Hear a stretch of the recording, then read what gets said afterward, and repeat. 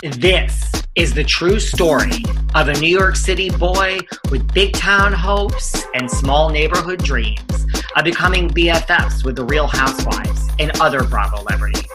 Then, one day, that dream actually came true. Let me take you behind the velvet rope.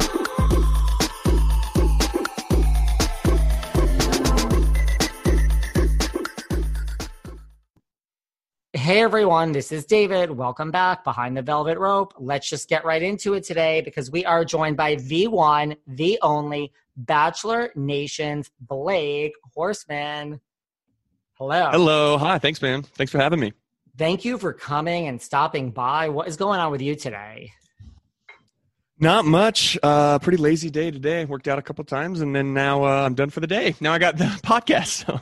Okay, what is working out? I mean, I'm not shocked to hear this. What is working out a couple of times a day? Like, I get up, I go to the gym at 7 a.m. for an hour. What do you work out, 7 times a day? Like 2 to 3 sometimes. I'm bored. So that's like the one thing that I'll ride my Peloton, and then I'll do an F45 class, then I'll go to the gym, the actual weight room. That's kind of my daily thing, right? Especially right now, obviously, there's not much going on. I can't travel, none of that. So it's been a little rough. Where are you in the world again? I forgot. I'm in Denver, okay. Colorado. That's what I thought. Is that where Trista and Ryan are? Or are they somewhere else in Colorado?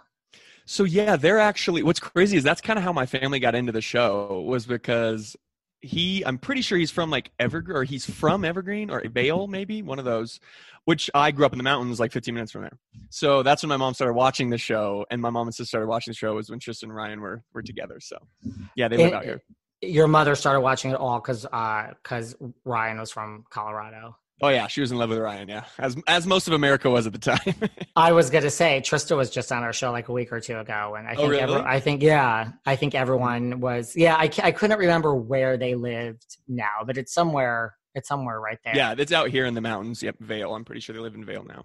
So what's going on there? Is it are you guys kind of in New York? Is in this state of flux? I don't know what New York City is right now. Yeah, I've seen videos where I New York. Sometimes I'm they're wide open, and other times I'm I don't know. You guys are in flux, but we just moved last week, I think, to 50% indoor capacity. I mean, we still have mask mandate and all of that, but we're at least slowly opening. Our numbers have been great. We've been going down significantly, so It's good to see. There's light at the end of the tunnel. I hope so, because then you would be less bored and you wouldn't have to go to the gym 3 times a day. Yeah, nobody wants to do that, rather go out to the happy hour and stuff. So seriously. So how did you get involved in The Bachelor? Was it your mother having watched and been a fan of Trista and Ryan's? That's exactly right. So she had watched the show for years, been a big fan. My sister as well.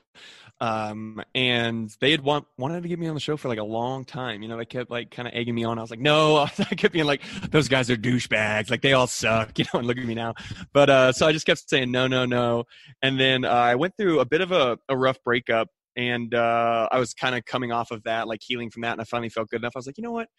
Screw it. Go ahead, nominate me. And they went online, nominated me. And within 48 hours, I had a phone call from a casting director or something. So that's how I got in this crazy world. Yep.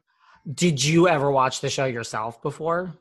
Here and there. I had never watched a full season, but of course I'd watch an episode there. So I went to college in Nebraska, and when I was living out there, I think it was when I was in college, maybe a year out of college, Jade, whose season was that?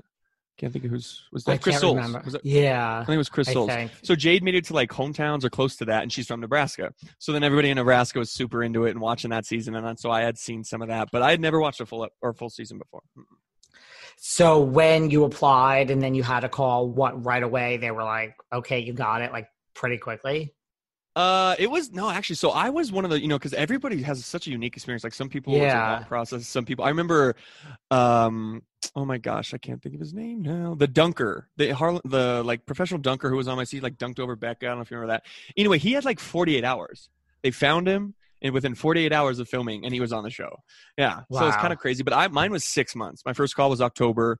We started filming mid-March, and it was 15-minute call, and they were oh, you seem normal enough. And then I did pictures, made the video, and then they flew me out to LA twice, including that finals weekend. So it was a bit of a long process for me compared to other people. Like, did you have any reservations at all? Or your mother was like, I don't care what you say, you're going on this show? That's funny you say that because I didn't have any reservations. Like I really was like, I was at a point in my life where I was like financially stable. I was felt like, but like I liked my job. I didn't love it. I felt like I was just treading water. And so I was like ready for a change. I needed something different. And I didn't know what, I didn't know what I was getting myself into. Like if I could go back and tell old Blake, maybe he'd be a little more, he'd have a little more reservations. But Seriously. yeah, but I remember coming home, from like, I'm skipping ahead a little bit, but coming home from the Maldives and the breakup and everything. I remember being like, Mom, what the hell? Like, why did you do this? Like, look at me now, and she felt all the guilty, but it ended up all good in the long run. Like you thought maybe you'd go on one season and maybe Fun Love. You didn't realize like this was like Bachelor in Paradise. No, exactly. I remember coming off Bachelor and I was like, no way I'd do Paradise. Like that's for like, no way. That's a bunch of washed up reality stuff. Like I don't want to do that. But going into the show, I would be lying to you if I was like, yeah, I'm going to fall in love. Like, I didn't actually think that, I was like, I'll make some cool friends. I'll travel a little bit. And then obviously pretty quickly for me anyway, I was like, uh-oh, I'm going to fall for this girl, So it was a bit of a different experience. Yeah. So you didn't know, did you know like who did you know it was going to be Becca before you were on it? And did you know who she was? So I had, obviously, once I started going through the process, I started watching Ari's season just to see, and I was spoiled. Like I was reading all the reality stuff. I was trying to figure out who, is going to be the Bachelorette. And obviously I knew Becca had broken up. So I had an idea that she was going to be Bachelorette. But the crazy part is I was one of those 5 guys who met her on After the Final Rose on live television. I brought a horse out and like threw her up on the horse, that whole thing. So I had a bit of it was so weird. I had to go on national television, ABC, in front of millions of people and then go back to work for a week. And then I left for filming. So it was really weird to be like still walking around and people would recognize me at that point even. So right, because then they knew you were going to be on the show. Yeah, exactly. So I didn't have to hide it. I had like a going away party. It's like a completely different experience than other people. That's so funny. And so right, so you were like, like, hey, I had a bad breakup. Now I'm over it, maybe. But you weren't like, oh my God, I'm going to fall in love. You're like, it's a good experience, but. No, yeah, exactly. It was more about like, oh, this will be a fun experience, something different. I can kind of like get out of my same old rut every day.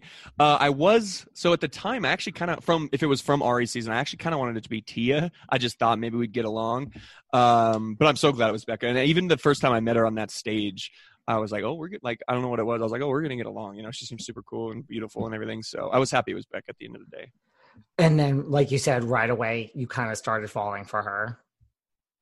Yeah. I mean, I had the first one-on-one date, went incredibly well. And like, I was still at that point, it was still that weird thing. Like, what am I got myself into? Like this is so crazy, the cameras and everything. But there was a moment, and I've talked about this a couple of times, but it was kind of a crazy behind the scenes moment. So, and I think she's even talked about it a little bit, but it was after the second rose ceremony. She had the first rose ceremony right away that first night. And the second rose ceremony, so I'd already had a rose, obviously had the one-on-one, and I was laying in bed. This is after the rose ceremony. It's like 3-4 in the morning after the rose ceremony, and I was in bed. We were all in bed, like I was half asleep, and I get this, like tap on my shoulder, and I was like, uh-oh, and I like, looked over, and it was a producer, and she was like, come downstairs. And I was like, okay. At this point, I was like, oh, I'm getting kicked off the show. Like, what's happening? And I go downstairs and I get dressed, go downstairs in a little foyer of the mansion. And all of a sudden I see Becca, full gown, still full makeup. She was just doing ITMs, come hauling around the corner and like jumped in my arms. We kissed, and she took off running again. Producers were like chasing her. She actually got in big trouble for it. She told me. But I remember that moment, like getting back in bed and laying down, being like, oh no, like what have I done? Like this is going to be really hard. I'm going to fall for this girl. Wow. Yeah. Well, and I think your season, I don't know the last season that I felt this, but, your season was back in the innocent times when, I think people, like people either went maybe for friends, maybe for an experience, like you didn't feel back in your day, like no one was there for Instagram followers then, I don't think, or maybe they were. I mean, a little bit, but I remember going into the season and being like, it'd be cool to come out and be able to make appearances and like I could pay off my student loans or my car. Like that was what I think. And then, yeah, once you get off the show, it was like, oh, I'm making more money than I could have dreamed of. I was like, what is happening? I'm getting like crazy deals on Instagram. And so, yeah, I think probably my season and then, yeah, it'd probably be about my season for the Bachelorette. I think maybe the Bachelor before Ari's season, those girls kind of, like Tia was really popular. But yeah, now it's just absolutely insane how much money you can make. It's just insane. Yeah. Is that what happened like right afterwards? Like you came off and you thought maybe, was it like literally within like 24 to 40 hours, like, wait, my Instagram, how many followers do I have and what's going on? So yeah, it was, I remember, like when it aired. I think it was so first episode, I got a decent amount of screen time, like night one.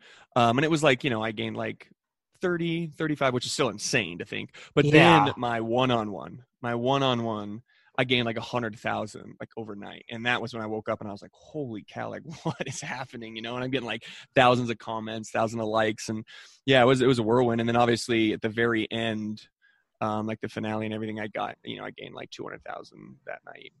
So yeah, it's hard to explain, like just all of a sudden being shot into like quote unquote, like, I don't know, recognizable. I never say we're celebrities because we're not, we're just recognizable. So like being shot into that stratosphere is kind of crazy overnight. And then when did like sponsors start coming to Instagram? Because, like at first you're like, oh, I mean, that's cool. Like 100,000 followers, like, let's pat yourself on the back and lots of comments. And but then when were you like, no, this is great. I love all my followers, but hold on. This is now real. This is a business.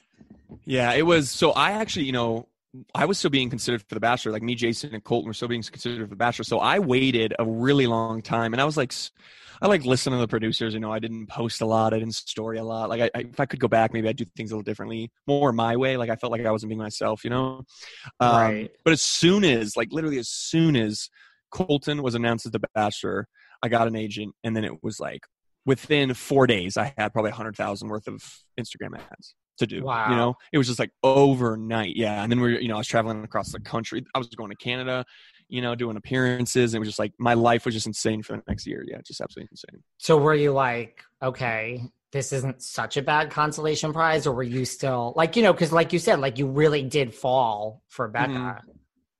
Yeah. And then you made it really far. I mean, you were the runner up. I mean, right. Okay, before we get into like what happened after, I mean, were you like, taking me back to that, like, were you shocked? Did you really think you were going to be the one chosen? Yeah, it was. So that week in the Maldives, we spent like 10 days in the Maldives, which by the way is incredible. Highly recommend the Maldives. I've been to so many places. I've never been to the Maldives, but I would like to go. It was incredible. Yeah. If you get a chance, it's heaven on earth. It's picturesque. It's like a postcard.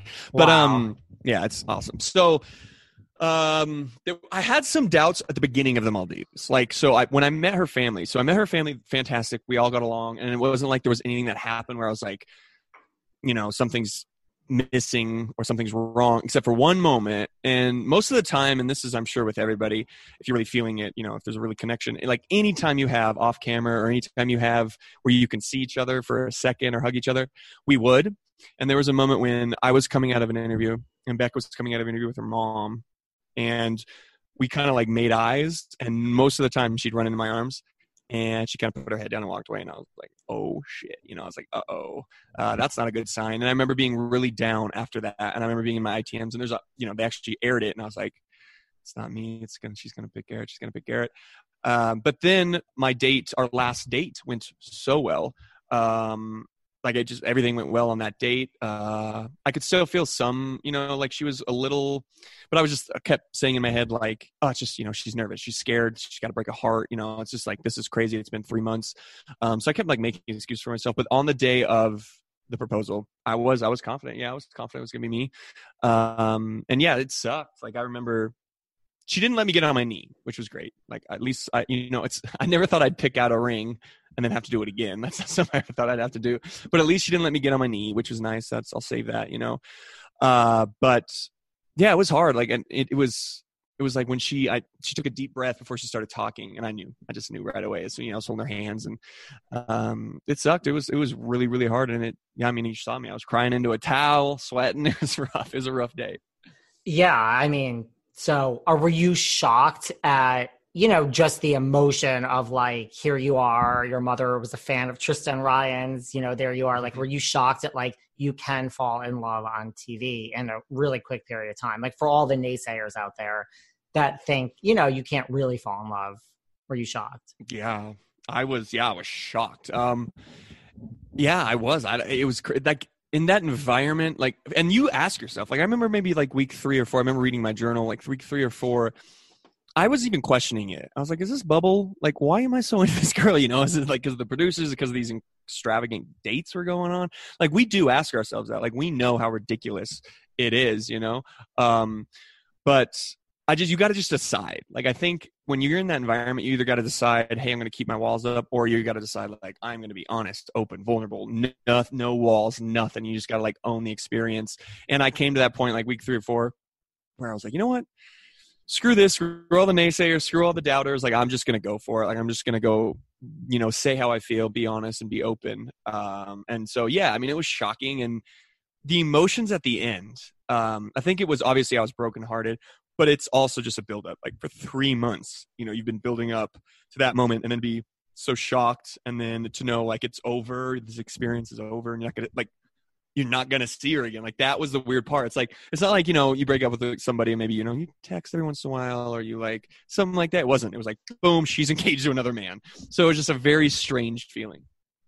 Yeah, I could imagine. And I could imagine, like, well, first of all, if you keep your walls up, you're never going to make it far just because there's so few minutes. But I could imagine, right, like your mind could play tricks on you because, like, in a way, if you give yourself over, like, who wouldn't fall in love? Like, it's free dinners and horse rides, and, like, it's not the real world. So, I mean, it helps you fall in love, but I would imagine your mind could play tricks on you because, like, who wouldn't want a free vacation to the Maldives? Like, I mean, I'm not saying that's going to make you fall in love, but it certainly doesn't hurt if you're, you know what I mean? Like, it just, it's a fantasy play world in, like, a good way. Like, it's got to, like, it's got to fuck with your mind in a sense of, like, do I love all this fun stuff and I'm attracted to this person, you know, like, or is this real love? But it sounds, I mean, yeah, like, totally. And I know yeah, exactly. I'd say there's definitely people who come off the show and they are like, oh, I was just like, Becca's awesome, but, like, I wasn't actually in love with her. I was just in love with the process, the experience, and all that. But, like, I'm like, I'll admit that, like, I was head over heels for her. So it wasn't. I mean, it was. I'm like you said, I'm sure it was everything, but I was also, you know, head over heels for her. So it was, interesting experience. Do you have a problem with, and it's okay if you do, and we're going to talk about your amazing podcast soon too. Like, do you have a problem with people that do go for Instagram followers now? Like, is there anything wrong with that? Or is there? Yeah. I mean, if it's so blatant, like, if they just have no interest in the lead, then I think it rubs me the wrong way. But if you're, like, interested in the lead, but also, like, hey, it'd be cool to be able to, like, you know, make a 500,000, you know, get a few thousand followers, you know, a few 100,000, then fine. But if you're just, like, not even attracted, he's not your type, or she's not your type at all, like, then you're wasting their time and, you know, all that kind of thing. So. And do you think I mean, do you think this season, we'll talk about this season more, do you think someone like Queen Victoria, like, was she there for the right reasons? I mean, because, you know, there is a school of thought that, like, I forgot who I had on. I don't know who it was from The Bachelor. Like, is there a point that you could go and you can say, like, I actually like this guy, but I'm never going to get chosen, or girl? Like, it's so obvious it's not going to be me. Well, guess what? Now I got to switch to plan B, and I'm leaving here with $500,000 and Instagram. So that's actually a great point, because yes, like, you can tell pretty early on, even, like, the other people, the contestants, if you will, who she's into and who she's not, or who Matt's into and who Matt's not. Right. It was, I mean, very early on, I knew the final 4 on my season, probably by, like, week 3. Like, I knew it was Garrett, Colton, I knew for sure. Jason snuck in there. We weren't sure about Jason. Jason snuck in there. Because they had such a late connection, because he got, like, a super late 1-on-1. But I knew it was going to be me, and then I knew it was going to be me and Garrett at the end, probably by Vegas, which was week, like, 4 or 5. Yeah, I mean, and everybody else did too. Everybody else did. So, and I think that says a lot about Becca too. Like, you know, she can't, like, fake it. She can't, like, you know. So, and then agreed. If by, like, week 3, you're like, hey, we have 0 connection, but I'm going to make good TV, fine. You know, at that point, fine. If you're on the show, do your thing. Like, but if you go on the show knowing already, like, this is not my type, I'm not going to like this man, I'm going to waste his time and try and make money, then I think that's a little different. But Victoria this season, gosh, she's hard. I mean, I feel like because, like, you could almost say Demi in the last season, I think, I don't necessarily know if Colton was her type. Like, she's so... I don't know, free and, you know, like, so sexual, and Colton's, like, a shy virgin, you know, like, I don't think if she was like, that's my man, you know, going into it, but she made good TV, you know, and she's made God knows how much money. So I don't know. I go back and forth because Victoria was just so over the top, in my opinion, this season. It was just like a little too much. But then she had some moments with Matt where I was like, damn, is she an actress? Is she into him? Or it was weird. Victoria was very unique. She was, because to me, it's like, okay, you came for Instagram followers and you're good at what you do. I mean, not a lot, anyone could just take someone's crown off their head or whatever. But then part of me was like, maybe she would like it all. Like, maybe she did want Matt, and it was just so clear to her, like, I will never be the one at the end. Right. And now let me step it up and take someone's crown off their head and really just go there. I mean, listen, she's the main person a lot of people are talking about. So job well done. Yeah, she might have gotten like the top 3 screen time, and for having zero connection with Matt, like that's impressive to do. But I don't know if it'll be interesting to see, Women Tell Alls this week. It'll be interesting to see how her mental health is doing, because she got dragged over the coals, and some of it was she should have. But it'll be interesting to see if she thinks it's worth it or not. It will be, because I know, which also could be a play. This is what happens when you're from New York City. You are a cynical person, and you just, I'm like very happy. I have a great life. So she deleted her Instagram when she came off when like her, I think it's back. I think the night that she got eliminated or sent home, I think that's when it got really bad and she deleted her Instagram. So I'm imagining, yes, it was pretty bad, the comments, but also, I don't know, was that a ploy? So it's just, but I agree with you. It's going to be interesting to see like if it was worth it. Yeah. What about, so that's it. But I mean, I guess you don't have that big a problem with people that go for IG followers. And I don't know.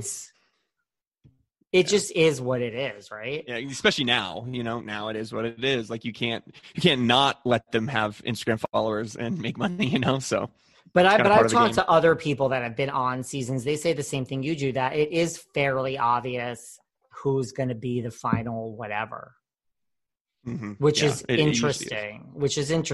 I mean, listen, it's kind of obvious to the audience, but not really. I mean, I think they purposely try to dissuade you a little bit to make good TV. What about other people this season? Like Kit, like her, I mean, she got a lot of talk, like her mother, Cynthia Rowley. Okay. She is an influencer. I mean, she doesn't need the money. Her mother is this famous fashion designer that lives in New York, but the screen time can certainly help with her. So like you look at someone like that and you're like, were you really there for the right reasons? I don't know. Yeah. Kit was interesting to me too, because when I first saw her, 21 years old, coming from, a wealthy, family, but she surprised me. I was like, oh, she's going to suck. She surprised me. Like, she was way more mature for her age than a lot of the other girls on the season. I felt like she actually did really like Matt, and I think they had a decent connection. So that's one of those things you can't judge a book by the cover. And even, their job title or their age for that matter, like, you just never know, and I didn't even know, I'm not in fashion to say the least. So I had no idea who her mom was, but I had heard, but yeah, it's crazy. Sometimes the people you don't think will have a connection has a connection, and, they end up being really cool. So. And I thought she was kind of into him too. I'm just always, again, I go back to being somewhat cynical. I always question when someone leaves on their own. It's almost like, are you trying to save face? Right. Or, again, if you're going to be remembered like as a B+, leaving on your own, it could be a dramatic moment. Do you know what I mean? Like, and it could, okay, well, now I remember you more. I don't really think that's the case in Kit's case. Like, I think we remember her regardless, but you could make an exit on your own terms, and that's something, I don't know. I just always think that. Well, I think Serena, right? Didn't Serena just do that? She kind of left on her own. That's going to be a memorable one, like, like all the way to hometowns and then you leave. Like, that's pretty crazy. So I just always question, like, I think you probably weren't feeling it at some point, but you left on your own. Yeah. What about, so are you currently single now, or do you have a girlfriend? I am. Nope. Unfortunately, I am single. Very single. Yeah. It's okay. I'm single too. Not hitting on you. Just making a statement. Single people unite. Amen.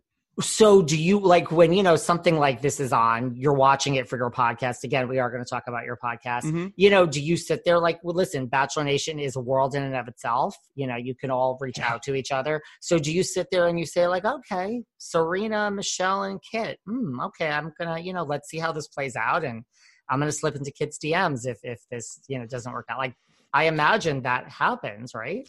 I'll admit it. As important it is for me to eat healthy and put the right nutrients into my body and hydrate, I'm really not great at it. I'm always on the go. I'm never making that a priority, and I'm always hungry. This was a real problem until I discovered 310 Nutrition. I love 310 Nutrition's water hydrators. You just add them to water and they make your water taste so much better. They also have refreshing lemonade mixes. My personal favorite, they're all in one shapes. I love their caramel sundae, their vanilla cake, the shamrock cream. I drink one of these shakes and it totally satisfies my hunger. They're low in fat and low carbs, which I love. They also satisfy my carb craving. But don't take my word for it. Right now, 310 is celebrating a new year of goals with code Velvet Rope and giving our listeners 50% off up to $100 off your first order. With so many sample packs, new products, it's really fun and it's easy to put together an order or start a subscription on products you'll use. Go to 310nutrition.com and use the code Velvet Rope right now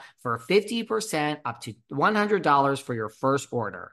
That's 310nutrition.com and use code Velvet Rope. Yeah, I would say that used to be maybe, honestly, like I'm terrified now. Like I'm terrified because of Paradise. Like I'm very cynical when it comes to people in Bachelor Nation now. And I think the second, if I have not slid into a single one of the girls' DMs in this season, I am very cynical in the sense of they'll use it. They'll tell the producers, they'll create a story like Kaylin and Christina did, and they'll create a story for Paradise. So even not that I'm going to go to Paradise, but like I don't want to be a part of that, So no, I do not. I know a lot of guys do. I know a lot of guys do slide in DMs and stuff, and I don't blame them. A lot of people think like we're not guinea pigs, like we're allowed to live our life. Like a lot of people think that we should be like not talk to other girls. It's like, hey, if you have a connection, you see somebody, do it before Paradise. Like then don't go to Paradise. Just like Caitlyn and Jason did it perfect. Like Jason was like, I'm feeling Caitlyn. And I was like, go for it. Like don't try and do this whole Paradise thing. Just go for it. And so I don't blame guys or girls for that matter who slide in DMs. Yeah, I don't blame them at all.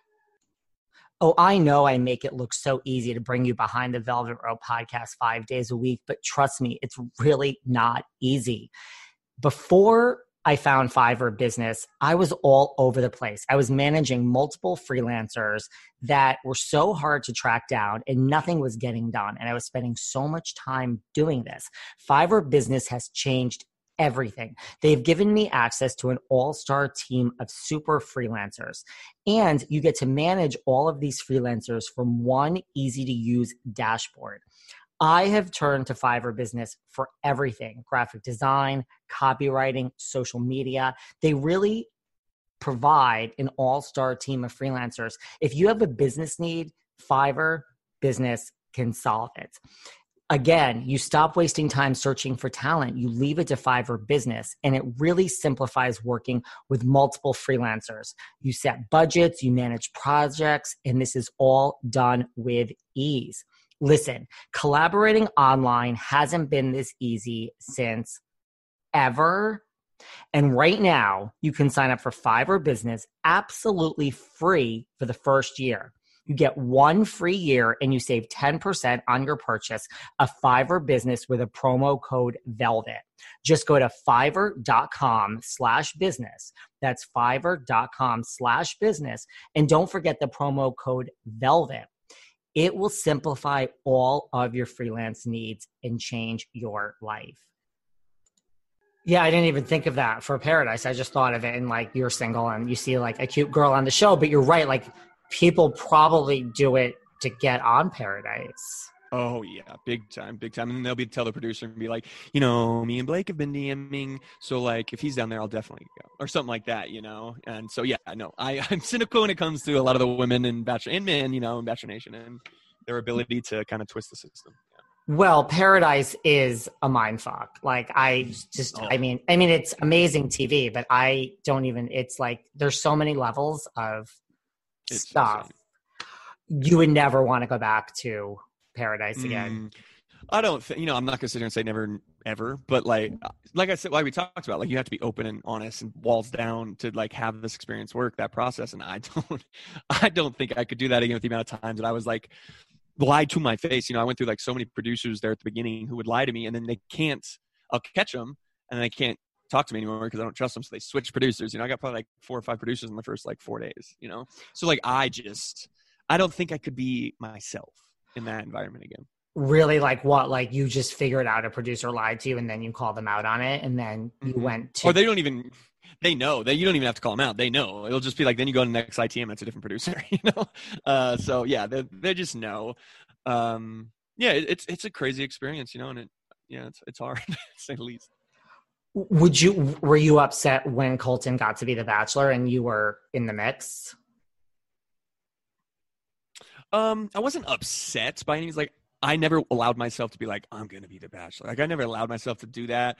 I knew it was probably going to be Colton from the beginning, like a good-looking ex-NFL player who's a virgin. That's a hard storyline to pass up, So and then I thought Jason, I thought maybe Jason could be the Bachelor, So I never really allowed myself to think it, but it was a bit of a like slap in the face, not to me, but like to the whole, I guess, process, in my opinion, just because Colton was very much gunning for it, which is fine. Like that was his, I guess, quote unquote strategy, if you will. But that was a bit of a slap in the face because it was like the show doesn't care. Like, I don't think they necessarily care. Like, I remember Colton went into the meetings and was like, if you guys want a love story, it's Blake and Jason. But like, if you want a good season, it's going to be me, And so it was a bit of a slap in the face in that sense. Like, so you care about ratings over love, which they do now. I know that, but I was very naive and doe-eyed back then.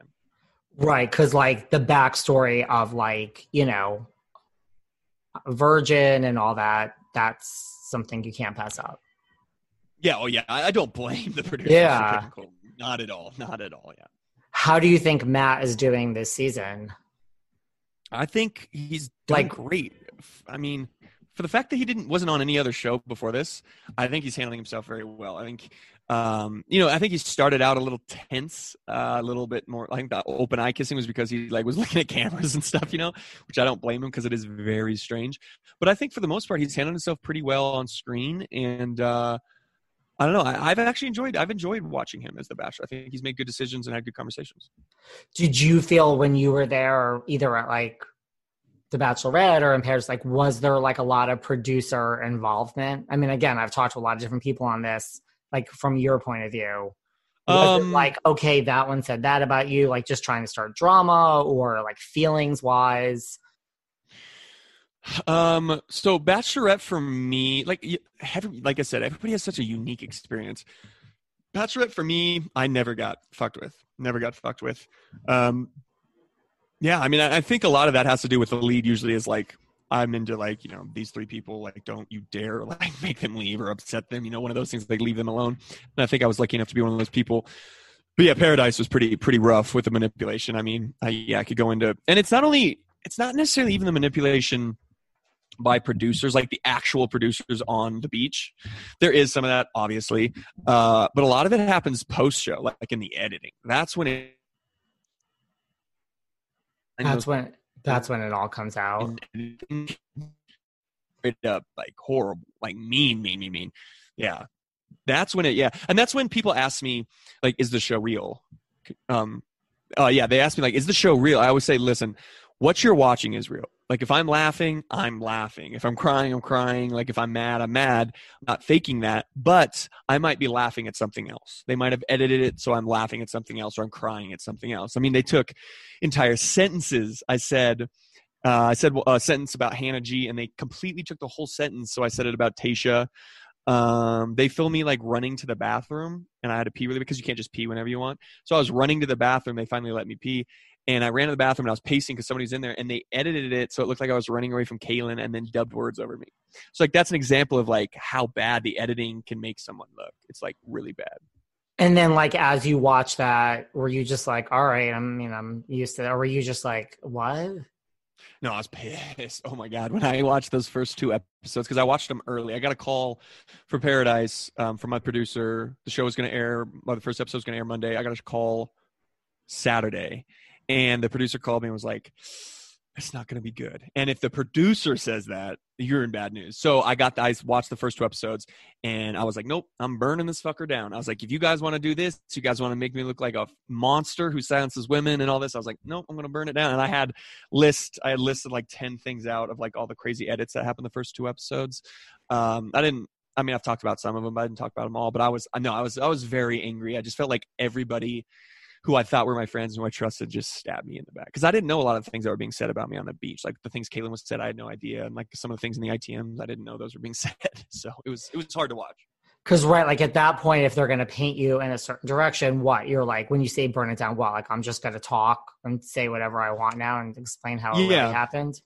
Pretty much. I was like, okay, like if you guys are going to do this, I'm not going to let you. Like I'm just going to talk about the things that are happening. I'm going to release the text messages. I'm not going to like let you guys, because that's the thing is like there's no way I would have ever gotten I would have never been able to talk about the truth or like, what really happened because I was silenced at that point. I was under contract. No way the show was going to make, like I was clearly already the villain. No way the show was going to make me look good. Beautiful white women crying. Like I was screwed. Like I was over for me. So I was like, no, I'm not going to handle this. I'm not going to go kicking and screaming, if you will. Yeah. And then like, I think for the most part, cause everyone speaks, eventually, there was, I forgot who just got sued. I forgot who it was. Someone just got sued. Was it Luke Parker? I think so. But for the most part, people are not getting sued. Like I forgot what he said specifically. It was bad. I don't either. Yeah, I don't know why he was the one who got sued like 20 years. 20 years right. He gets sued and loses. They've sued, but they never win. So I don't know. I think it was because he was actually legitimately still under contract and said some things where like, once you're off contract, you're technically on like a lifetime contract, but that's not a thing. Like you can't actually put someone in a lifetime contract. Right. So it'd be hard to win in court. But I got a lot of cease and desist. Yeah, I got a lot of cease and desist, which the first one is terrifying. I was so scared. But by like the third one, I was like, no. Yeah. Well, I'm a lawyer. I don't practice law anymore. And yeah, I always tell people, if I got a cease and desist, I would rip it up into 1,000 pieces and throw it in the garbage. It's like, you can sue me or you cannot sue me, but this cease and desist is not worth the paper it's written on. Yeah. But I think Matt's doing pretty well. Mm-hmm. What about, so talk to me, because I know that you're a mental health advocate and that's like a big part of, what you stand for, yes, the whole Instagram thing, but like, we've had these themes of bullying this season, with Victoria and some of the other women, so talk to me, like, how did mental health become something that you were passionate about and like became an advocate of? Yeah. And like, do you think these themes are now, here we are, like, is that overshadowing before we get to everything else going on? You know what I mean? Like, it's almost like this season is just not about the love, really. Yeah. It's so when I went through my Paradise situation, it was really bad. I just felt like I felt incredibly alone. I never really felt that way before. It was kind of a shock to me, thinking that a lot of people feel this way, and I had always been the kind of guy who was like, just rub dirt on it, or like, don't show emotion because like you're a man, blah, blah, blah, blah. And so I felt like it was horrible. Like I just felt I couldn't get out of bed. I stayed in bed for maybe 2 to 3 months. Really? Gained a ton of weight. Yeah, I couldn't get out. I gained a ton of weight. My family was worried about me. They do wellness checks on me. I couldn't, like, it was bad. It was so bad. I just felt like everybody was against me and the whole world was on my shoulders and there's nothing I could do. I had really bad anxiety, really bad panic attacks, depression, all of that. And it was really the first time I had felt that. And then that's when I was like, wait a minute, like people live with chronic depression, chronic anxiety. I'm like, how do these are some of the strongest people in the world. So, I became very passionate about like helping others and talking, just even as much as just talking about my experience, because when I talk about it, other people feel comfortable to talk about it, and other people can talk about their depression and kind of what they're going through and their ups and downs. And I'm just trying to I talk about therapy. Like I go to therapy still. And so just like breaking the stigma, especially with men, breaking the stigma with therapy. And like, it's okay to talk about your feelings, it's okay to be down. Like you don't have to act tough and like, you're okay all the time, and even some of my closest friends, when I went through what I was doing, like friends I've known since tiny, I found out some of them are on like pills, for depression. And I was like, I had no idea, man. Like, why didn't you ever say anything, And so it's crazy to know how many people out there actually are struggling, but just scared to reach out for help, And so, yeah, I talk about it on my podcast. I do, Instagram stuff. I do panels every once in a while. And I think just being open about it, I think just that alone helps a lot of people, and especially men being able to like feel comfortable enough to open up about mental health and their struggles. And like you said, right. So like people probably don't expect it, from someone quote unquote like you, like good looking, you're on The Bachelor, like, you have a podcast that's pop, just these are stereotypes. But yeah, I'm sure, people hear you speak about this and they're like, you're the last person they would think. Absolutely. Yeah. So like when you watch something like some of the bullying that took place like earlier in the Peter's season was really bad. Right. That season was bad too. Exactly. Yeah, exactly. It was really, I remember watching the women tell all and being like, oh my God, like they're just tearing and yelling at each other, in Peter's season. So it's hard to watch because I'll never forget I was in therapy and like in a session, and we started talking about Peter's season was still airing. And I remember all that, some of the stuff came out of it about Victoria Fuller and like and I literally started like crying because I knew what she was about to go through. And I literally started tearing up because I was like, I know what she's going to go through for the next 3 months. And I feel so bad for her, And so this show does it. It can really, I always say when people ask like, so like, what's everybody like on the show? First thing I say is like, well, we're all fucked up. Like we're all fucked up. We're all in therapy. We're all have very much, issues like we do, mental issues. And, but at the same time, like we've learned to cope with a lot of different things. We have better coping issues too. But I it's become kind of a cool role that I've been able to like step into is I've seen the top of the mountain. I was the guy coming off Becca's season, and then I've seen the bottom of the valley, and I've seen the worst of the worst in human beings and in what Bachelor Nation can offer, of the death threats and all of that kind of stuff, and things being left at my door and like just crazy stuff. So a lot of people reach out to me. A lot of people reach out, when they need help, they have questions. So that's something I've embraced, and it's been kind of cool to be able to help some of these people because the show's getting better. I think the show's getting better in actually acknowledging the mental health. And I know they've taken steps, whether it be, having therapists on stage, having therapists post-show, which has been huge. But I just felt like sometimes the show will just throw you, sink or swim. It's like either figure it out on your own, and so I've been able to help. And I know there's other alumni like Ben Higgins helped me out a lot. But there's been other alumni people have leaned on, but I've been able to embrace. I've talked to a lot of people from Tasha and Claire's season, a few girls from Peter's season and stuff. So I've been able to help others, which is a blessing in disguise. So like when were you in bed for like 2 months? Was it the heartbreak of not being chosen, or was it all the things people were saying, or was it just yeah, or was it paradise? And was it because of social media? Like it was, or was it because of your edit? It wasn't just your edit. It was literally like you're reading the comments and you're going down that rabbit hole. It was honestly just a little bit of everything.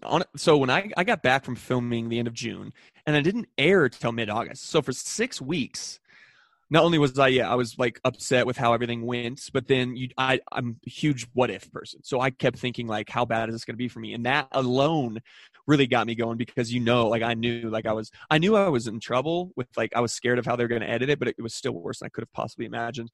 But so even those 6 weeks was really hard. But then when the show was airing, it was just felt like every Monday and Tuesday night for 4 weeks, 5 weeks, I was just getting my dick kicked in. Like I felt like I was just getting punched in the gut over and over and over. I was like, no, I remember calling the producer at one point and I was like, mercy. I was like, edit me out of the rest of the show. Like I'm going to freaking kill myself. Like edit me out. Like mercy. And they helped me a little bit towards the end, but I was just like, I can't handle this anymore. Like every single week getting bullied, I'm getting kicked and there's nothing, And so that was when I was really in my really bad, and I slowly came out of it. It took a long time, and I tell people like it doesn't happen overnight. Like you're not all of a sudden going to be better. I still have bad days, and so you just got like slowly.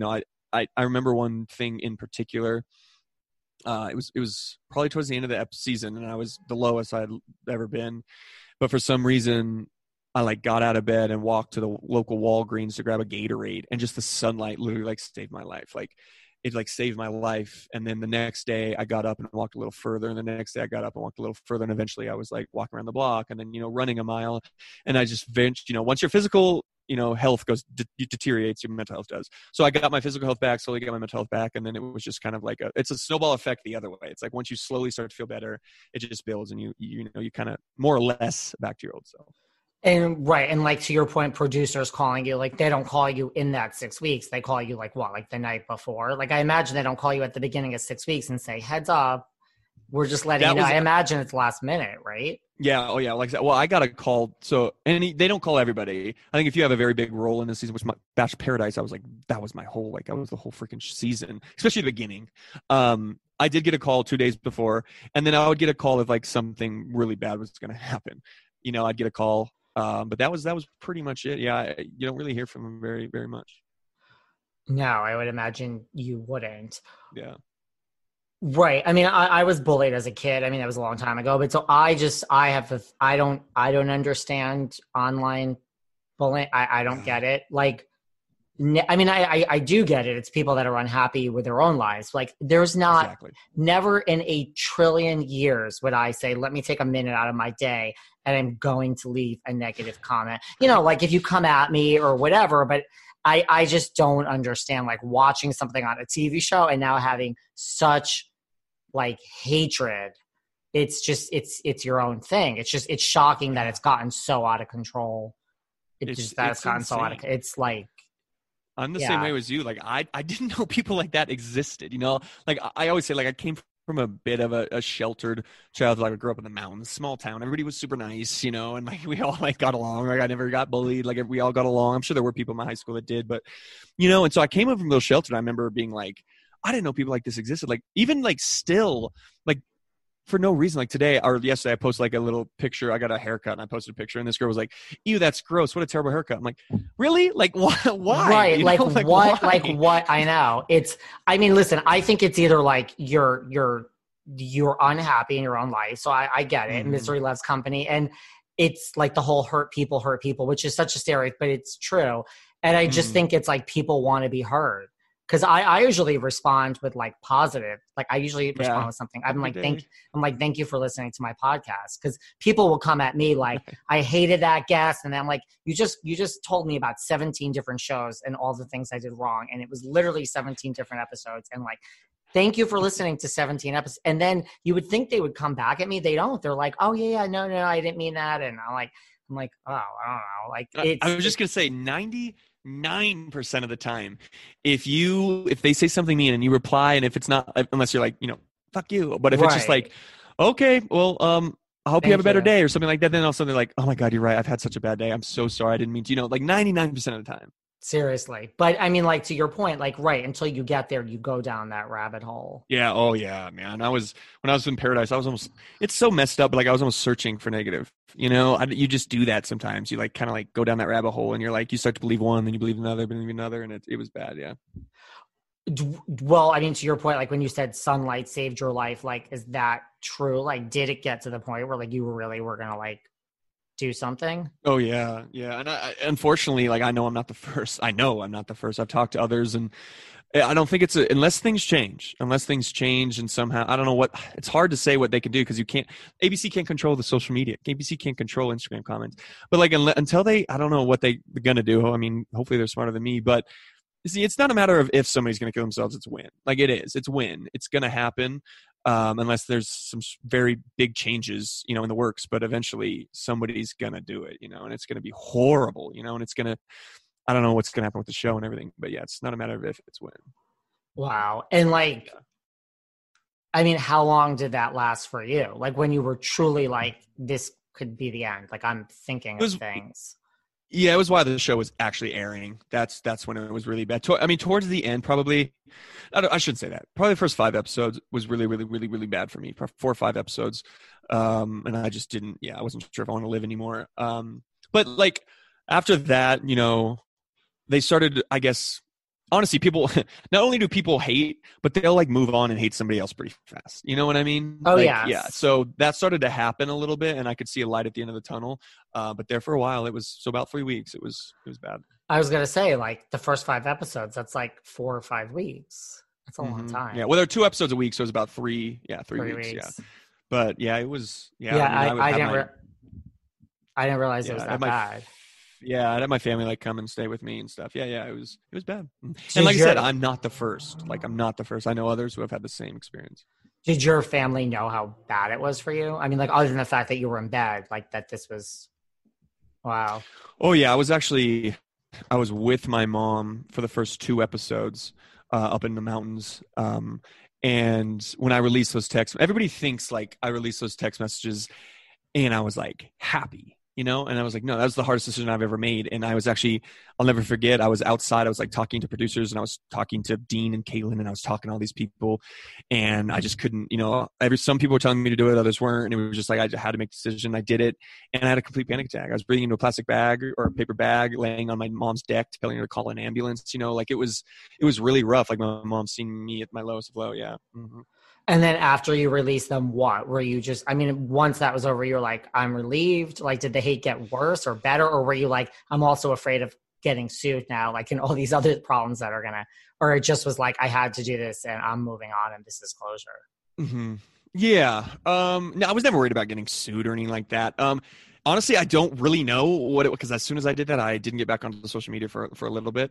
But I'm never going to regret or apologize for doing that. I had to defend myself. Like I had to, like, there was nothing I could do. It was either that or I would have jumped, I would have hurt myself. And so it was like, I had to do it. Like I had to do it. And it wasn't in like I don't know, like an attack. Like I didn't want people to then go after Caitlin, but it was just like, I am silenced here. I am silenced. And the things that have been said and edited are not true. And I'm like, I can't do this. And so it was the hardest decision of my life, but it would be one that I would do again. Yeah.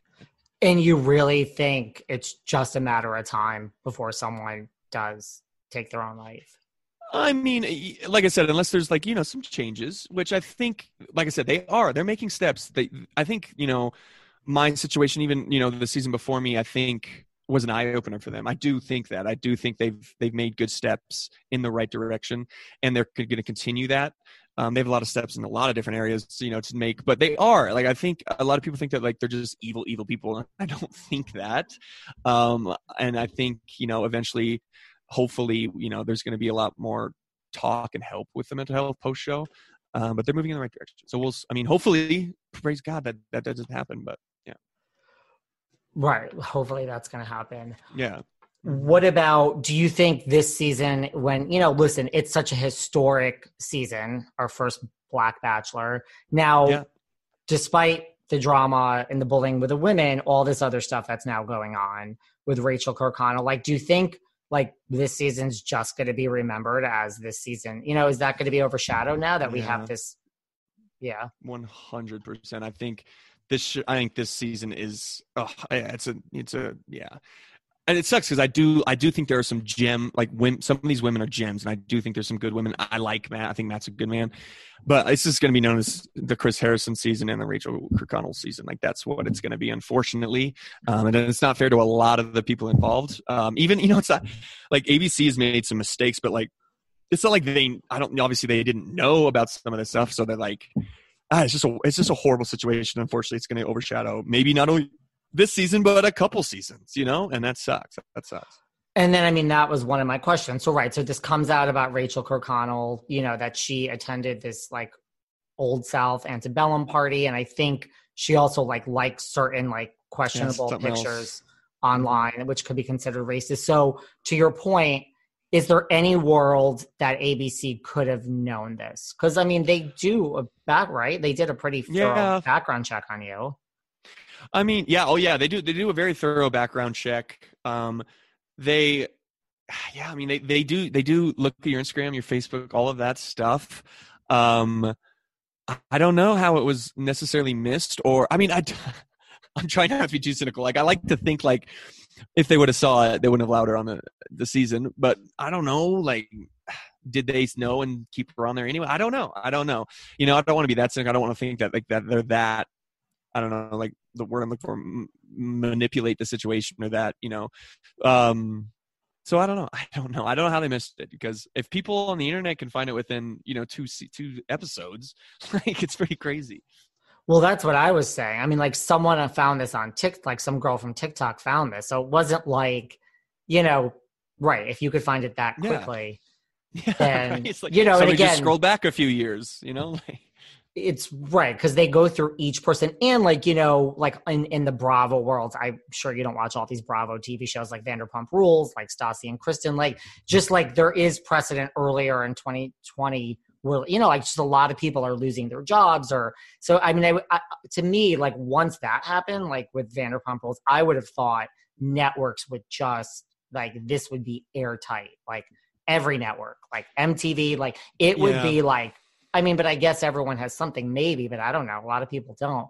I just, to me, it would have been such a, like your ABC, like this is The Bachelor. This is 5 million people watch this show. It's a huge show.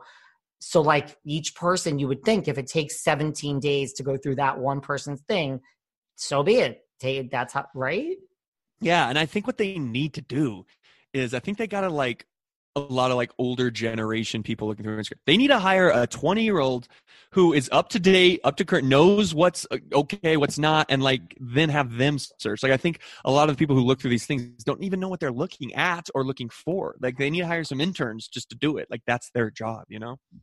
I would agree, right? And like, that's not just Instagram. We have TikTok and Reels and Clubhouse. So many, yeah. Like, I realize there's no recording in Clubhouse, but I don't know. Like, you know, right? Like, they need a bunch of interns that are like up on every social media platform out there that there is. Mm-hmm. So, right. So, I mean, that's just a question because I mean, I don't know how you miss it, but so what about then when like Matt James puts out like his original statement? You know, which his original statement, it didn't really say much. I mean, this was on February 2nd. It just said like, you know, give some of these women the benefit of the doubt. You know, to me, it's like, and that's when everyone was like, well, she obviously is the final person. I mean, right? I mean, is there any chance? I mean, now we're down to the final 3. And when this airs, we'll be past that, everybody. So it'll be in a few weeks. But like, you know what I mean? Like at that point, like you spoiled the show. I mean, we have bigger issues, but the show at that point was over for me. I'm like, Rachel is the last or the second to last, right? Mm-hmm. And I think that's why maybe they held on to not only him making a statement, but her making a statement because they didn't want to quote unquote spoil the show, you know, which I think a lot of people at least know she was going to make it far anyway. But yeah, I remember the first statement he made didn't really say much. It was very generic. Yeah, it was very generic. And I think you're right. I think at that point people are like, well, okay, he's either with Rachel or she makes it at the very end. So yeah. Because to me, like other shows have done it. Like if she didn't, I think either they would have edited her out, or if you couldn't, they would have put like I've seen like on Drag Race they had this like they put a warning on like you know Rachel. Yeah, this is what happened on Drag Race. Like they said like so and so, you know, was in the show and we found this out afterwards. They didn't even get into specifics, but they're just like we don't support the actions of this person. So like you knew the person didn't win, but the show was not edited. So at least when you saw the person win each week, you knew, you know, you're there for 10 more weeks, 7 more weeks, but you're not there and the network doesn't stand by you. So I just think that's I wish they would have done that. Yeah. I mean, I'm surprised they didn't do something. Well, I remember on my season, I don't know if you remember Lincoln. Do you remember Lincoln on my season? He ended up having like a sexual harassment going through court at the time when it was filming, and then airing. He was found guilty, I think, when it was airing or something to that effect. But he was not an important character, and I think they did end up editing him out because they were like, okay, this person's not an important character. They edited him out. So I think it was just the fact that Rachel's obviously an important character, you know, to the fact where they couldn't necessarily do that. Are you shocked? I mean, again, when this airs, we'll be past the final 3, but are you shocked that we're now down to like, are you shocked that it's these 3 women, like Michelle, Brie, and because like to your point, when you were there, you could tell it was going to be you. Mm-hmm. I knew pretty early on. I remember picking my final 4, there's episode 2, and I had Abigail in there. Brie, I think I didn't have Michelle. I think who did I have in Michelle instead of Michelle? I can't remember now. But I didn't have Michelle in there, but I did have Brie and Rachel, and I remember picking Rachel in the top 2. So yeah, I just think you can tell sometimes too with the lead, like sometimes you can see the connection and they're a little bit more bubbly. And I see that now with Michelle. The first date with Michelle, because she came on later, I was like, oh shit, like they got a great connection. Like she might make hometowns, you know? So yeah, I think I kind of predicted for the most part these 3. I never thought Abigail would make it that far. I thought, yeah, I didn't. I don't know why. I just thought, but I actually thought Kit would somehow go farther, which she might have if she didn't take herself out of it. Yeah, I maybe, just thought yeah. I mean, I didn't think she would win. I really thought it was going to be Rachel and probably Yeah, I Michelle. didn't have Serena in there in the final four either. She kind of snuck up on me, but yeah, everybody else I kind of knew. So, right. So what about, so that's that Matt's statement. We don't know if Matt's statement was, I mean, do you think Matt's statement was Matt's statement, or do you think Matt's statement was ABC? Usually, it's probably both. I think Matt probably wrote a little statement, sent it to them, and then they, put some words in there, deleted some words or whatever. So I think it's a little of both. But obviously, ABC at that point, especially the lead, they have the final say. Not much you can do. Totally.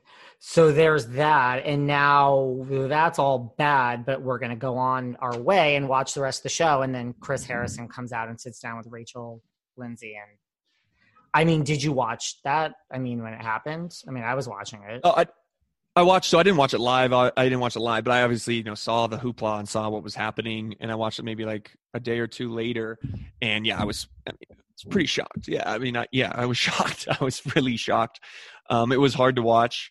And yeah, I mean, it's such a crazy butterfly effect, if you will, like had they let Rachel make, and this is just like an alternate, let Rachel make, I mean, it's a good thing that we saw this Chris Harrison interview and we kind of know now, but like, yeah, they let Rachel speak. Maybe Chris never would have done this interview. Maybe, Matt, I mean, so this is going to air later. Maybe Matt and Rachel still together. They have babies, it's just like this crazy butterfly effect of, had Chris not done that interview, you never know, it's wild. Yeah. What was your reaction when you watched this interview with him and Rachel Lindsay? I mean, I was shocked. I remember watching it and just like my jaw dropped. There's like multiple times. Like it wasn't like just one thing. It was like multiple things through the interview. I was just like, wow. Like, wow. I can't believe you said that. Like, what? And so in my opinion, I think a lot of people think like maybe people have gone too far with this whole thing, and like, but I don't. I think the reaction was what it should have been. And I think the decision for him to step down was the right one. Step aside, who knows if he'll be back. I shouldn't say step down, step aside. We'll see, who knows. But I think at this point right now, he had no choice and ABC had no choice but to have him step aside. Was there anything that because right, like you said, there's a lot of people in Bachelor Nation that feel, there's a lot of people in general that think cancel culture has gone too far. I'm just putting this out there. I'm not making a statement one way or another. So before everyone comes for me, I'm just giving you the facts. And then there are a lot of people in Bachelor Nation, like for instance, like Trista said, she said, I do not support racism. And I'm paraphrasing, but she said, like Chris is like family and, you don't agree with your family at all times, but I also don't agree with people canceling someone who don't know all the facts. So there are people in Bachelor Nation that came to Chris's defense. Like, do you think like there's anything that he said that you didn't think was that bad? Or were you just like, oh, this isn't that bad? It doesn't sound like you're one of those people. No, I mean, so I'll admit, like I'm like, I know Chris Harrison and like I'm friends, I guess, acquaintances. I should have acquaintances with him, but I'm in no means as close as Trista or as close as, Sean Lowe, or Caitlin Bristol. Like I'm not to that level. So I don't know him as close, basically all I know is what I had during the Bachelorette with him and kind of Paradise. So I don't know him, to the sense, but without knowing him very well and watching that episode, no, I can't sit here and be like, there was an overreaction. Like I can't sit here and do that. Maybe if I knew him more, I could say that, but I can't. Do you feel like it makes sense for him to step aside? Yeah. I mean, absolutely. At this point, like I think now we kind of got an apology from him, but we haven't really gotten an interview or like, anything like that, even an explanation really. So, I mean, if he comes out with that and like him and Rachel sit down again and something, but maybe he comes back to the show, but at this rate, I just don't see him, really coming back. Do you feel like, because like you said, like you don't know him that well, but you know him more than I know him.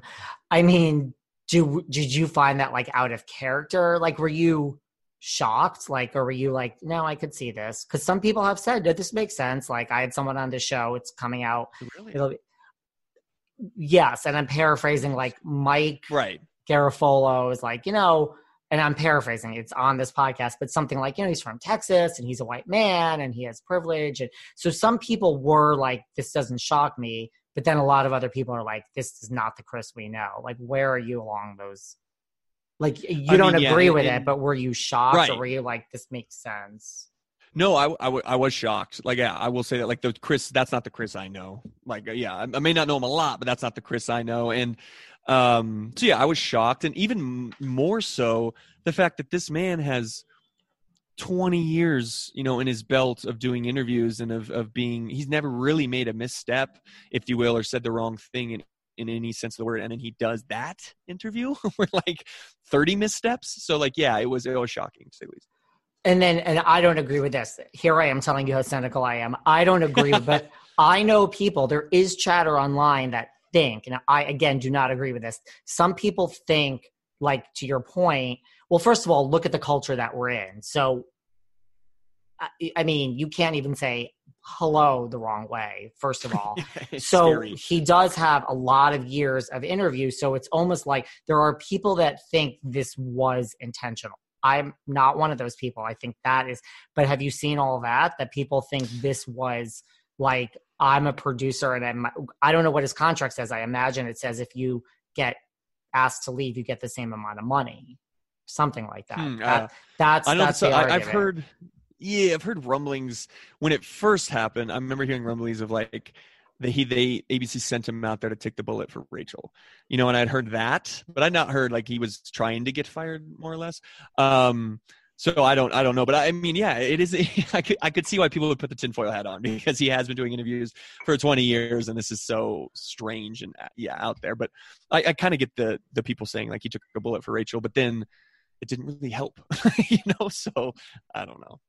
Yeah, I mean, I didn't even really think of that, but a lot of people are saying that, right? Mm-hmm. That ABC is like, and I even saw something that said like, not only did ABC say that, but that came with certain benefits. Like, here's this amount of extra money. Rachel and that end up together. This is just internet chatter. Yeah, but like, here's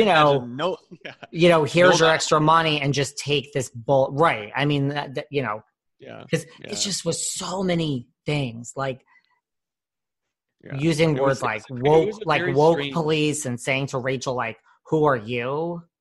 Mm-hmm. It was a very strange interview, and I don't want to. I like to think, like, I still like to think the good in people. Like, I don't think ABC goes to that extent, if you will. I think a lot of people think they're like some kind of master puppeteer, which in some sense they are, but I don't think they're, that much of one. But who knows? God, who knows?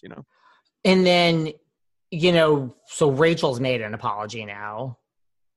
Yeah, I did see that. Yeah. Which, like her and Rachel Lindsay even spoke out, I think even today, saying that, like, who am I to judge an apology? Rachel's was good, but like, okay, now we need to see actions. And I guess Rachel was sipping a drink or something like that. And I don't know.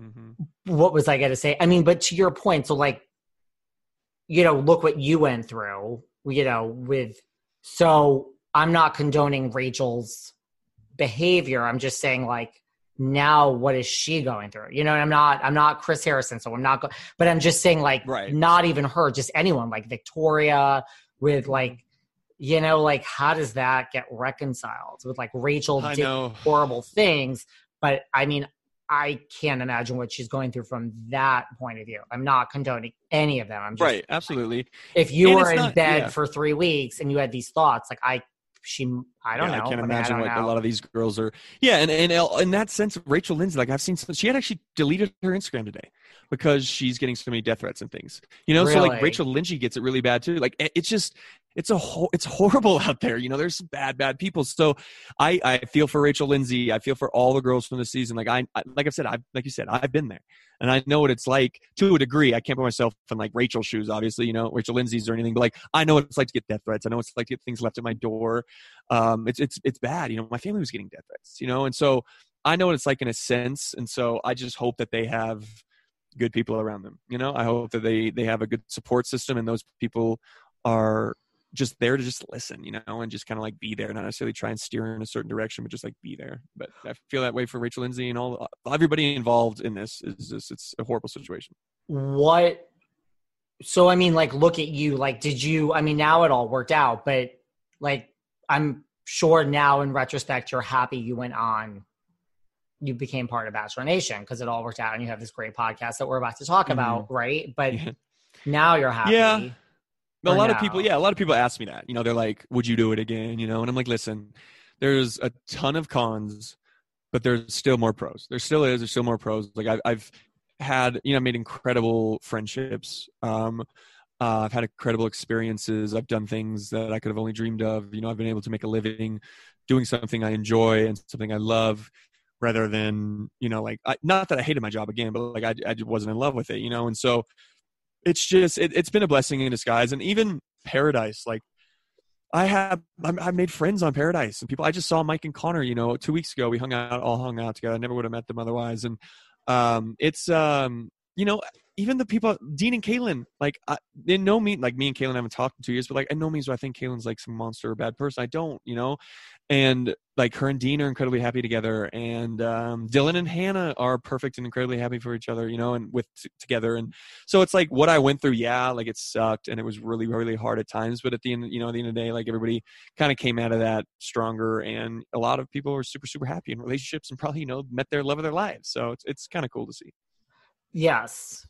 But I do just wonder, like, you look at someone like Rachel, who, again, I'm not condoning any of this. Like, if it doesn't work out with Matt, which I'm going to get into in a minute, the thing is, like, again, I'm not condoning this, but like, this wouldn't be out there in the public. Bottom line. I mean, maybe it would, but if you did not go on a reality show, same thing, like we have Teresa Giudice, a housewife. Again, I don't know if you're into the housewives. She went to jail. Like, Erica's like, it just, I don't know what my point is, but like, you know, it's almost like if you didn't go on the reality show, I mean, I'm not doing an expose here, but it's just a topic I like talking about.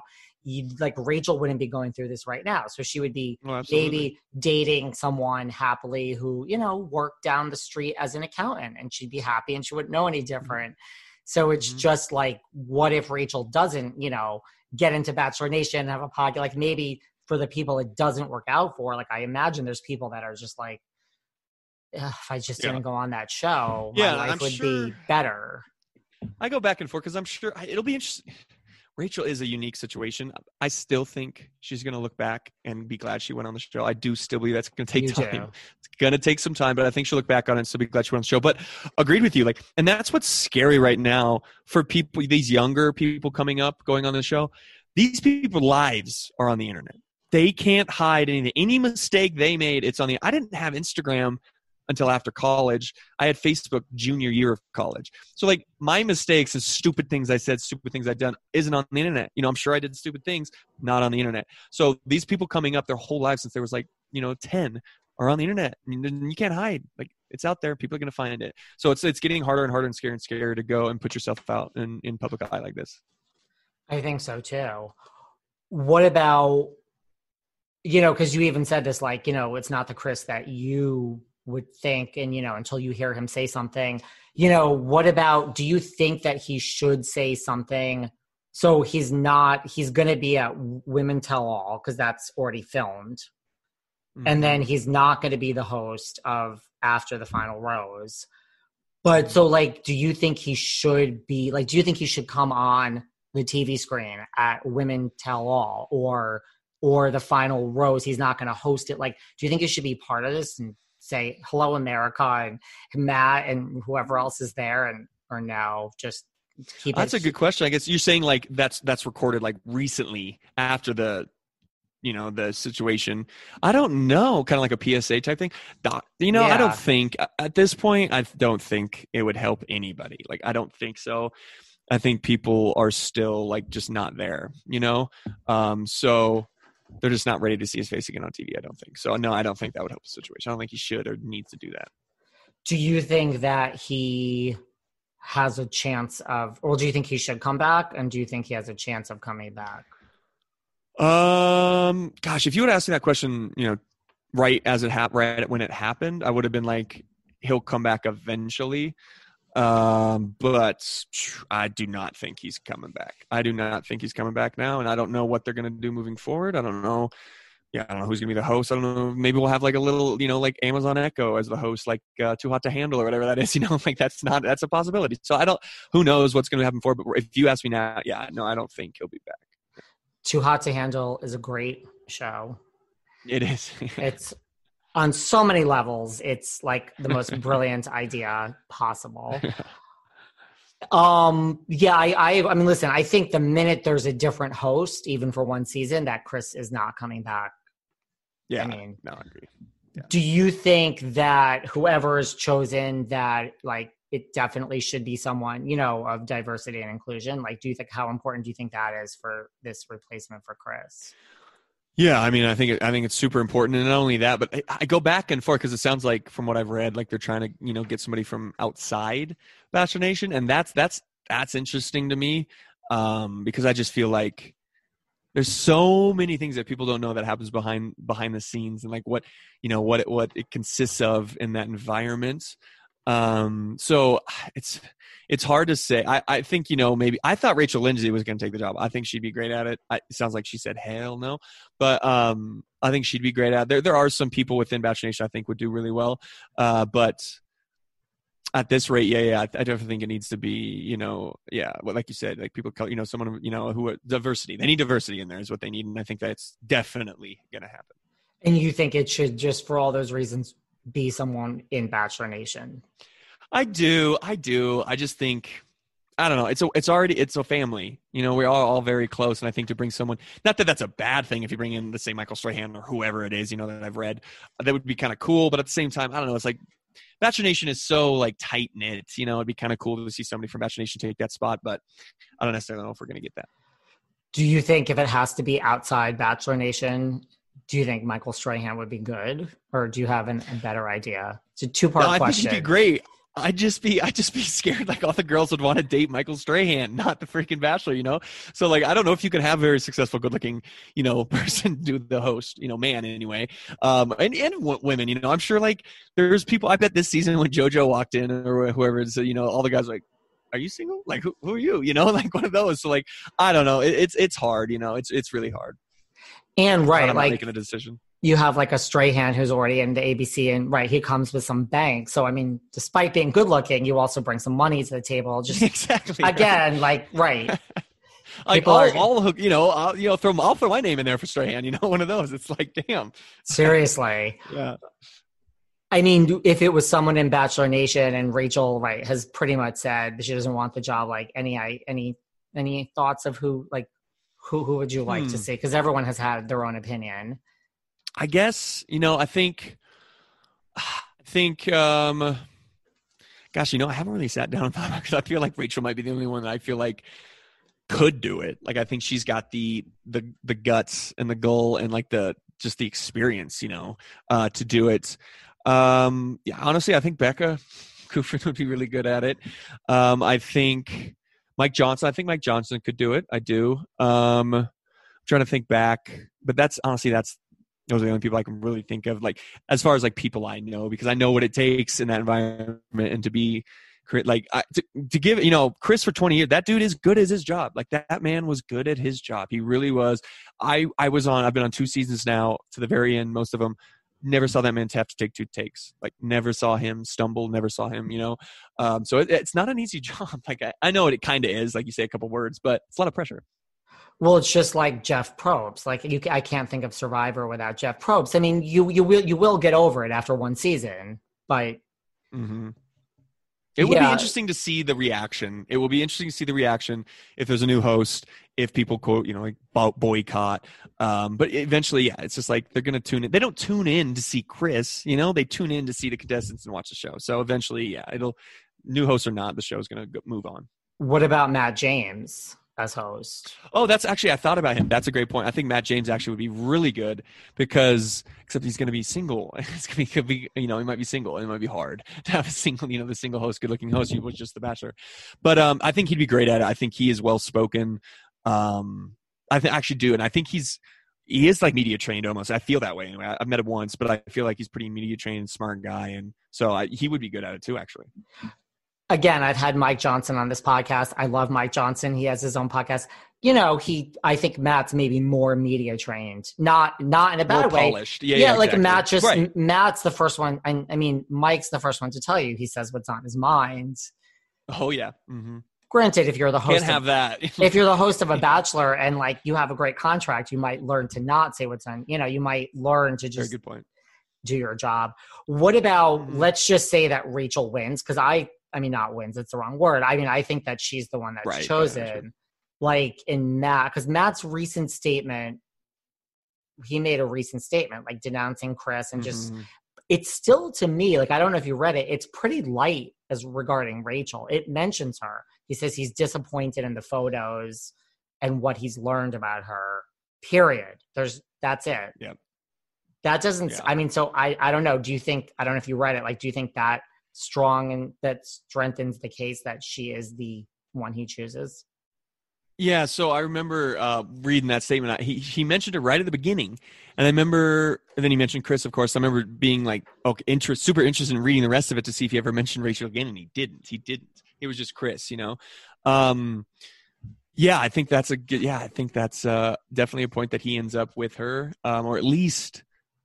I mean, yeah, no, I think at that point, like, it's got to be right. Like, if you don't completely denounce Rachel's, you know, statements, even though she's still on the show, like, I would think you're with her.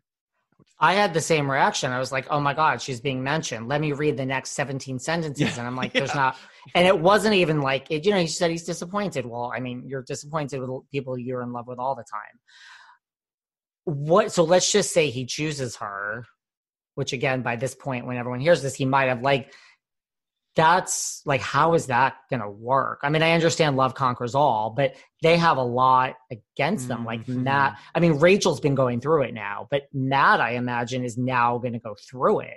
People are going to say how I mean, you're a Black man and the first Black Bachelor, and this is representation of a big thing. And like, how are you with this woman? Yeah, I feel for Matt. I feel for Matt a lot because at this point, I don't think he can do anything right. Like, I don't think there's a decision that everybody's like, yeah, you should do that or you should do that. Like, there's nothing you do. He stays with her, like you just said, like, you know, how at this point. But if he leaves her, other people are going to be like, oh, you gave up because of, you know, blah, blah, blah. Like, I feel bad for the man. Like, and if it seems like, you know, if he ends up with her, I'm sure he was truly in love with her and like did see a future with her.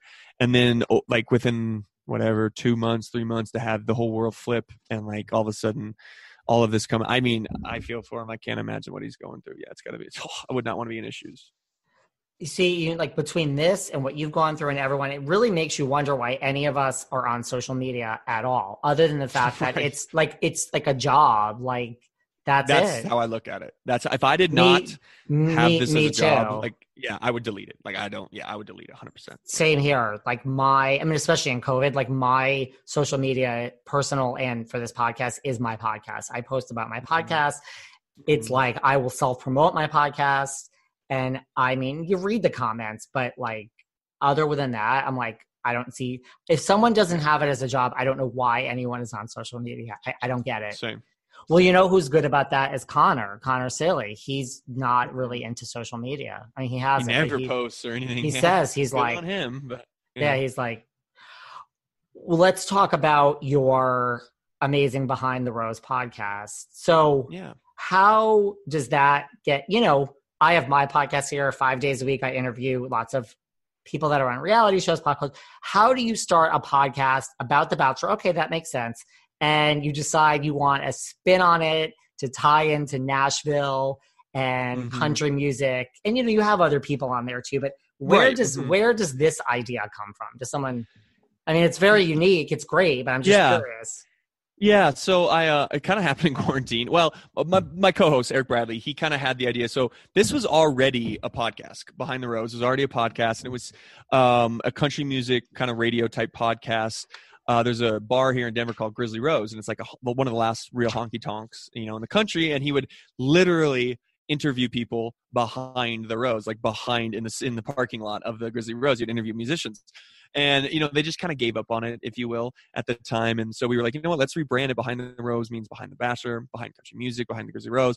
And then we obviously, like I said, we have like Big Brother people on there. We have some Love Is Blind people, things like that, reality stars. But obviously, with Stagecoach and me, I'm well known for like country music and music in general, music festivals. So we kind of leaned into that. You know, you got to lean into all that. And then really, it's just it's cool to be. Our audiences are so similar. So people and that's why they have a country star on every season, basically. You know, come on and like sing a love song. So a lot of the audiences are the same. And so we just decided to kind of like play on that. And we've had some huge name artists on, and then we'd have some up and coming artists on, and then we'd also have Bachelor recaps we bring in a Bachelor person every season, every week, and talk about each episode and everything. So it's kind of a cool play on, and then a lot of the artists watch the show, like are obsessed with the show. Which is really cool to see. Like huge artists are obsessed with the show. Their wives are obsessed. And so they can talk on the show as well. So it's a cool, I don't know, it's a weird mix, I guess way for like both of these worlds to kind of collide.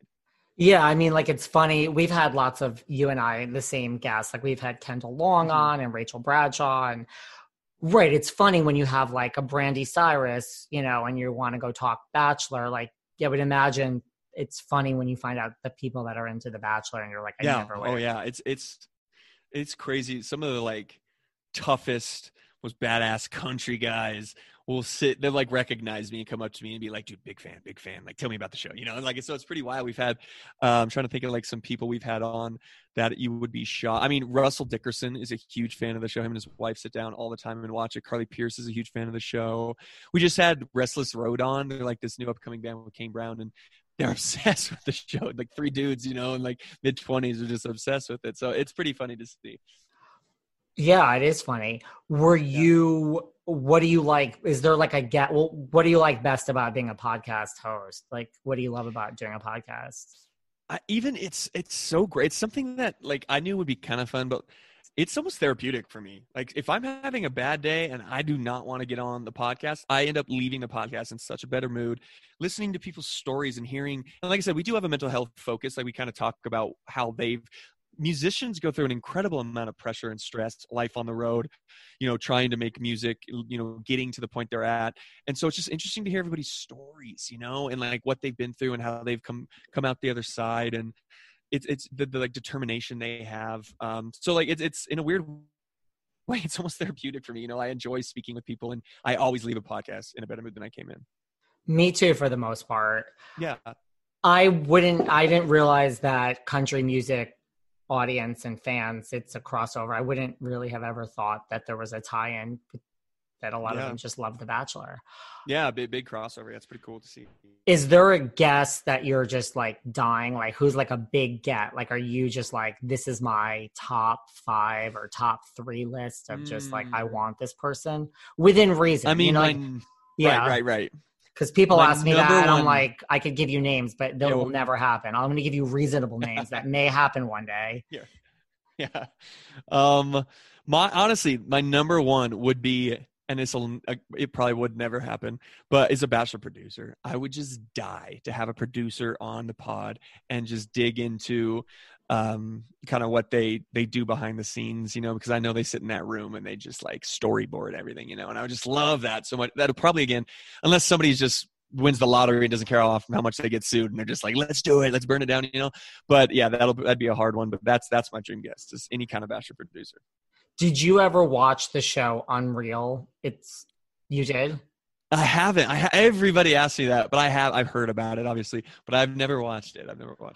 None of you have. There's not one person from Bachelor Nation I've had. You should really watch it. It is scripted. It is over the top, but you would love it. It's literally, Constance Zimmer is amazing. And it's literally like these 2 producers who will just, they're like, they'll literally look up the girl's background and they'll be like, oh, bring up the dead mother. It's like, but it goes, I mean, obviously it's over the top, but you would probably love it, and you would probably be like, some of this is probably some of it might be. Well, I think you should pull your Brandy Cyrus connection and try to work on getting Miley on. Yeah, right. Yeah, that's also a big one that I would enjoy. I also got some big country music people. Like I'd love to have Kane Brown on. Sam Hunt, who's in the works, would be a really cool one. Like people whose music I just relate to incredibly. And like just would die, Luke Combs. Like I'd love to have Luke Combs on my show, and we're friends. Like I'm friends with all these. That's the wildest part, is like I'm friends with all these. The country music's different than like, pop or hip hop, or like these stars, like world star. Like these country music people, they're incredibly talented and they are stars in their own right. But also they're like I went and hang out like Stagecoach. Everybody makes fun of Stagecoach Weekend. That was the wildest weekend of my life. Like in so many different ways. I had an artist pass. I was chilling on Jason Aldean's bus. I was hanging out with me, and I don't know if you know any of these people. We put Kane Brown in like a costume and brought it. He's like one of the biggest stars right now. We put him in like a disguise. We took him out into the pit, danced with him. Like was hanging out with Sam Hunt. Me and Sam Hunt and Rob Gronkowski were doing shotguns together. Like it's wild. Like just those people are just so cool, and they just hang out with fans and just mingle with like regular people, which is pretty cool. Did you always love country music? Like that's just your genre. That's your favorite music? I like all kinds of music, but I just like the first country, when things changed for me is when I went to my first country music fest. Like when I went to the fest itself, I was like, whoa, like this is different, you know? But I love all kinds of music. Like even my top 5 on Spotify of 2020 or whatever, none of it was country music. I just enjoy like the concerts of country music and the fest. Yeah. Interesting. And I think you also need to have Sharna back on from Dancing with the Stars, and you got to get some Brian Austin Green dirt for me and find out what's going on now that. What's so funny is I had her on the week. She was like, I have a boyfriend. And then none of us knew. We were like, what? But she wouldn't tell me at the time. And literally like 3 days later it came out, or they were spotted somewhere. And I was like, damn it, Sharna, why didn't you drop that on my podcast? That would have been, you haven't spoken to her since. No, I mean just through like texts and DMs and stuff, but never on the pod. No, you got to get all the dirt on Brian Austin Green. Throw in some Megan Fox questions, like right. Ooh, have them like together on my pod. That'd be amazing, right? He might do it. He's on Masked Singer too. He's like one of the. Oh, I did know that. Actually, yeah. See, listen, I'm just trying to hook you up. Look at you! You just want to produce my podcast? I mean. Sharna was in the mix to do this podcast at one point, but then the whole thing with Brian Austin Green happened. And then, listen, she's very smart to not come on this podcast after that. Because I'm like, sweetie, we're going to talk about a lot of things, but we're going to get to Brian Austin Green and there's going to be 100 questions. So people know where my angle is. Is there anything else you want to leave us with? Anything we didn't cover? I appreciate you being here, answering all my questions. Yeah, absolutely. No, I appreciate you having me on. Just go subscribe, listen, rate, all that. Behind the Rose podcast. Appreciate that. And then follow me at balake.h. And also I DJ as well. So I'll be, hopefully when things open back up, I'll be out there DJing from city to city. So keep your eye out for me then. I know you DJ. What, like, before all type this? Of music? Well, yeah, like what type of music, and does that tie into, like do you get gigs from The Bachelor? Like, listen, Pauly D is a great DJ, but let's face it, I mean, he got his start because of Jersey Shore, and I mean, now he's amazing, but, Paris Hilton, like people want to come see. Celebrity DJs is what we call them. Yeah, celebrity DJs. Pauly D is in the top 10 most well-paid DJs in the world. Freaking insane. Have you ever seen, well, I don't know if you watch Jersey Shore. I still do. I mean, Paulie's blink, I'm like a watch person. His watches are so on point. Forget about the chain, but like those watches. Yeah, Pauly D is making a shitload of money. I think he made 11 million in 19, I think. Yeah. He's in the top 10 highest paid DJs. Yeah. I honestly, like people, it's so funny because I do play like, for the most part, because I know what my audience is going to be. Listen, I pull up to a city to be a lot of like young white women. Like, God, that's just, I know what my audience is going to be. So I tailor my set more to that. But I play stuff that maybe people don't think. Like I play my last half hour, maybe 45 minutes of my set for the most part is rock. Like I play like Blink, Fall Out Boy, like all those old school like emo type music. Remixes, obviously not the actual songs, and people love it because sometimes they haven't heard those songs in years, and it like is very nostalgic. And so it's a blast, man. It's something that I never thought I would really be able to do for a living. But now that I do it, it's so addicting and I absolutely love it. It's so much fun. And despite being great at it, like, is there that Bachelor, like your audience is white women, 100%. Like, do they want a picture and just like, oh my God, it's Blake from I throw roses out at most of my sets. Yeah, like 100%, which is fine. Listen, I'm not going to like stray away from that. Like, listen, if you're going to pay me whatever, $3,000-4,000 more because I was on The Bachelor, fine. I'll do that. Like, whatever, Lean into it. Exactly. Do you do the advanced meet and greet package? Like, you got to do that picture. Like, listen, I'm just going to produce your whole life. Like, this is what I do. I'm like, whatever it is, you need like the meet and greet before, after. This is what you charge. Say hello, get your picture, get your rose, and move on. And just yep, exactly. Yeah. So everyone needs to follow you. So just tell everyone again where they can follow you and your podcast. Yeah, follow me at balake.h on Instagram and go listen to Behind the Rose podcast.